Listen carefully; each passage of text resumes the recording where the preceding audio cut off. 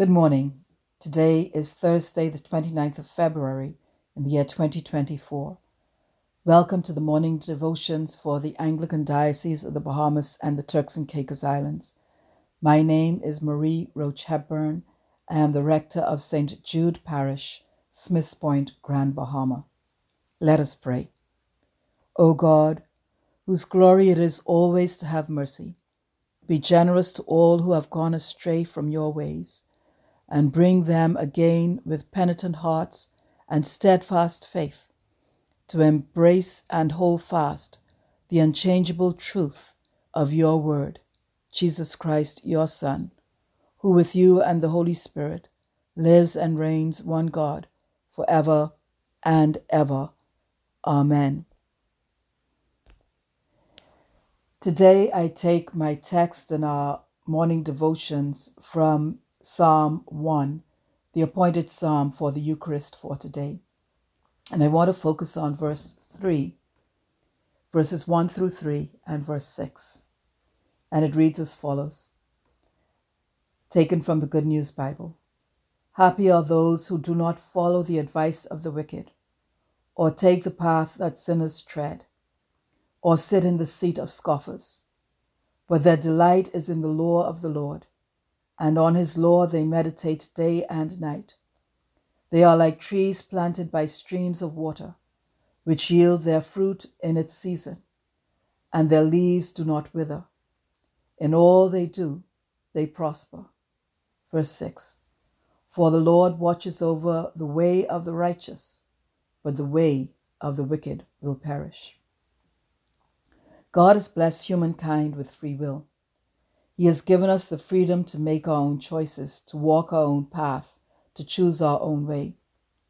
Psalm 1 is a fitting introduction to the Psalter in that it summarizes the two ways open to mankind, the way of the righteous and the way of the wicked. The way means one's own whole manner of life, including what directs it and what it produces. The psalm describes the blessed man who leads an untarnished and prosperous life in accord with the word of the Lord, that is, the righteous, and contrasts him with the ungodly who shall perish, the wicked. Sisters and brothers in Christ, we have a choice to make. Which way will we go? The way of the righteous or the way of the wicked? Now, it may seem an easy choice, and many believe that they have already made the choice and they've already chosen. But when we look more closely at what is called for and what is included in each way, things are not as clear-cut as we would have thought. Let me ask you a few questions based on the way of the righteous in Psalm 1 and the way of the wicked. The first question is this: who do you go to for advice? Who do you seek out when you have a decision to make? Who do you listen to and follow when you find yourself in some trial or tribulation or trouble? Do you heed the bad advice that tell you to retaliate? The advice that says an eye for an eye? They did it to you, so go ahead and do it to them? Or the one that says anyone that begins with, boy, if I was you, I would? Be careful, my sisters and brothers. This is the way of the wicked. The second question I pose to you is, what path do you take when presented with options? Are you influenced by the ungodly? For example, do you tell the boss that you have a doctor's appointment in Miami or Fort Lauderdale, but you really don't, but you just want to take time off to go shopping because everybody else does it? Or, let me ask you this, do you not put in your tithes or support church events because you are upset with the priest or the church or the leader of the organization? Or do you tell a lie rather than tell the truth and face the consequences? If you follow the wrong counsel, then you will stand with the wrong companions and finally sit with the wrong crowd. That, my brothers and sisters, is the way of the unrighteous, the wicked. The third question is this: do you sit in the seat of scoffers? That is, do you join in and gossip? Do you always join in conversations that are negative and critical and never positive and uplifting? Or do you share posts via WhatsApp or Facebook or Instagram or TikTok that spread gossip or misinformation or deride people or the church or maligns another's character? Whenever you hear or begin a conversation with, "Child, you hear this," or "Child, you see that," be careful. You may be sitting in the seat of scoffers when you join in on these conversations. That is the way of the wicked. Choices: the way of the righteous or the way of the wicked. So how do we choose the way of the righteous? Psalm 1 tells us that tells us of the righteous that their delight is in the law of the Lord, and on his law they meditate day and night. They are like trees planted by streams of water, which yield their fruit in its season, and their leaves do not wither. In all that they do, they prosper. Verses 2 and 3. So the way of the righteous is that they take delight in the law of the Lord. And where do we find the law of the Lord? We find it in his word, the scriptures, the Bible.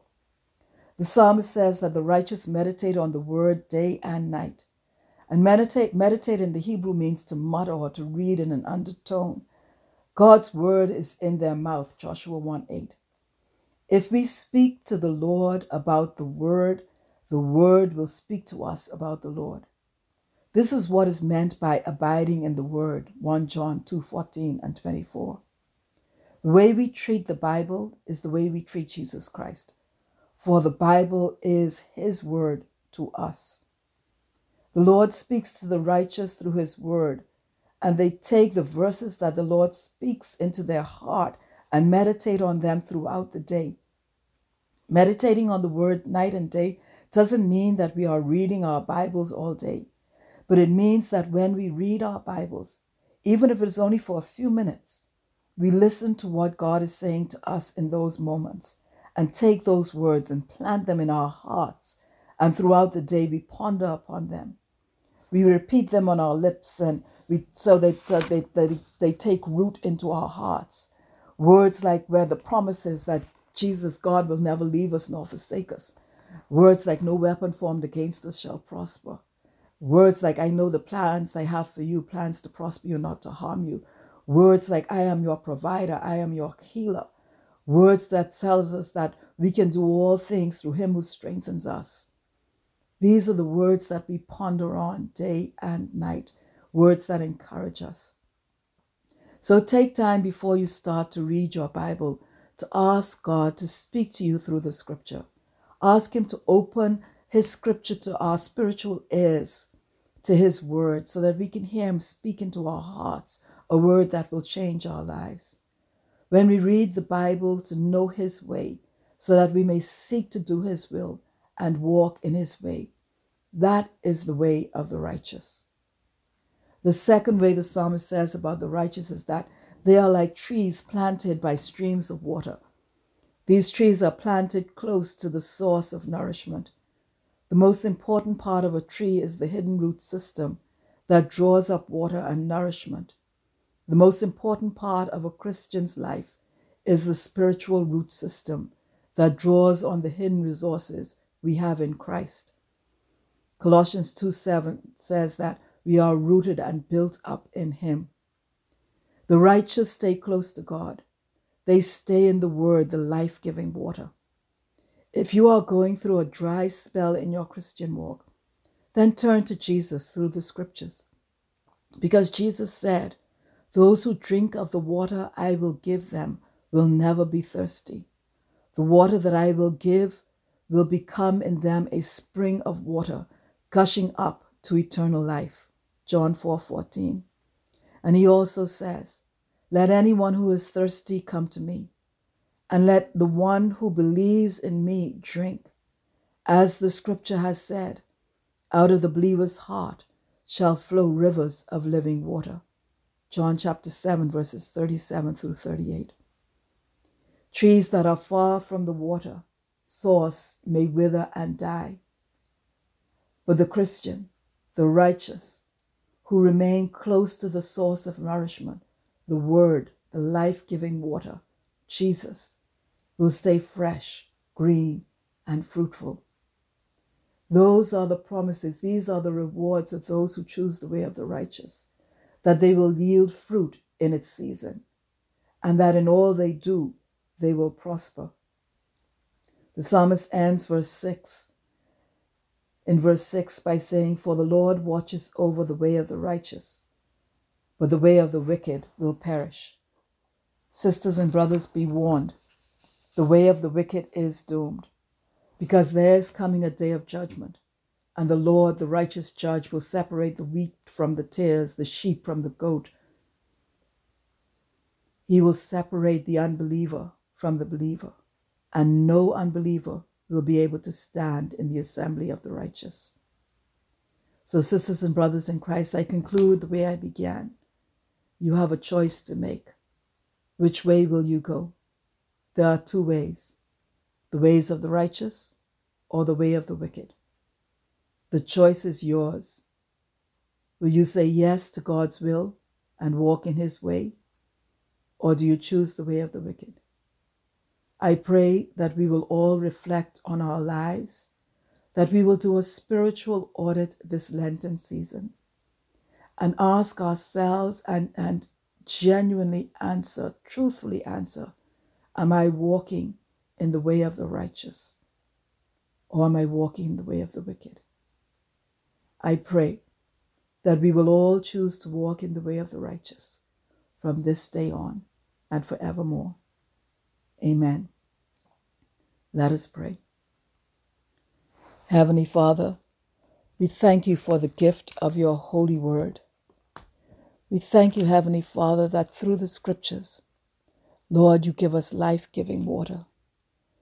Through the scriptures, Lord, you give us a word that can be implanted in our hearts, a word that will change our lives. We thank you for the gift of your holy word. We pray that it may be a lantern to our feet, a light to our paths, and a strength to our lives. Take us and use us to love and serve all persons in you, in the power of the Holy Spirit, and in the name of your Son, Jesus Christ, our Lord. Amen. If this has been a blessing to you, I pray that you will share it with others. Have a blessed day. Amen.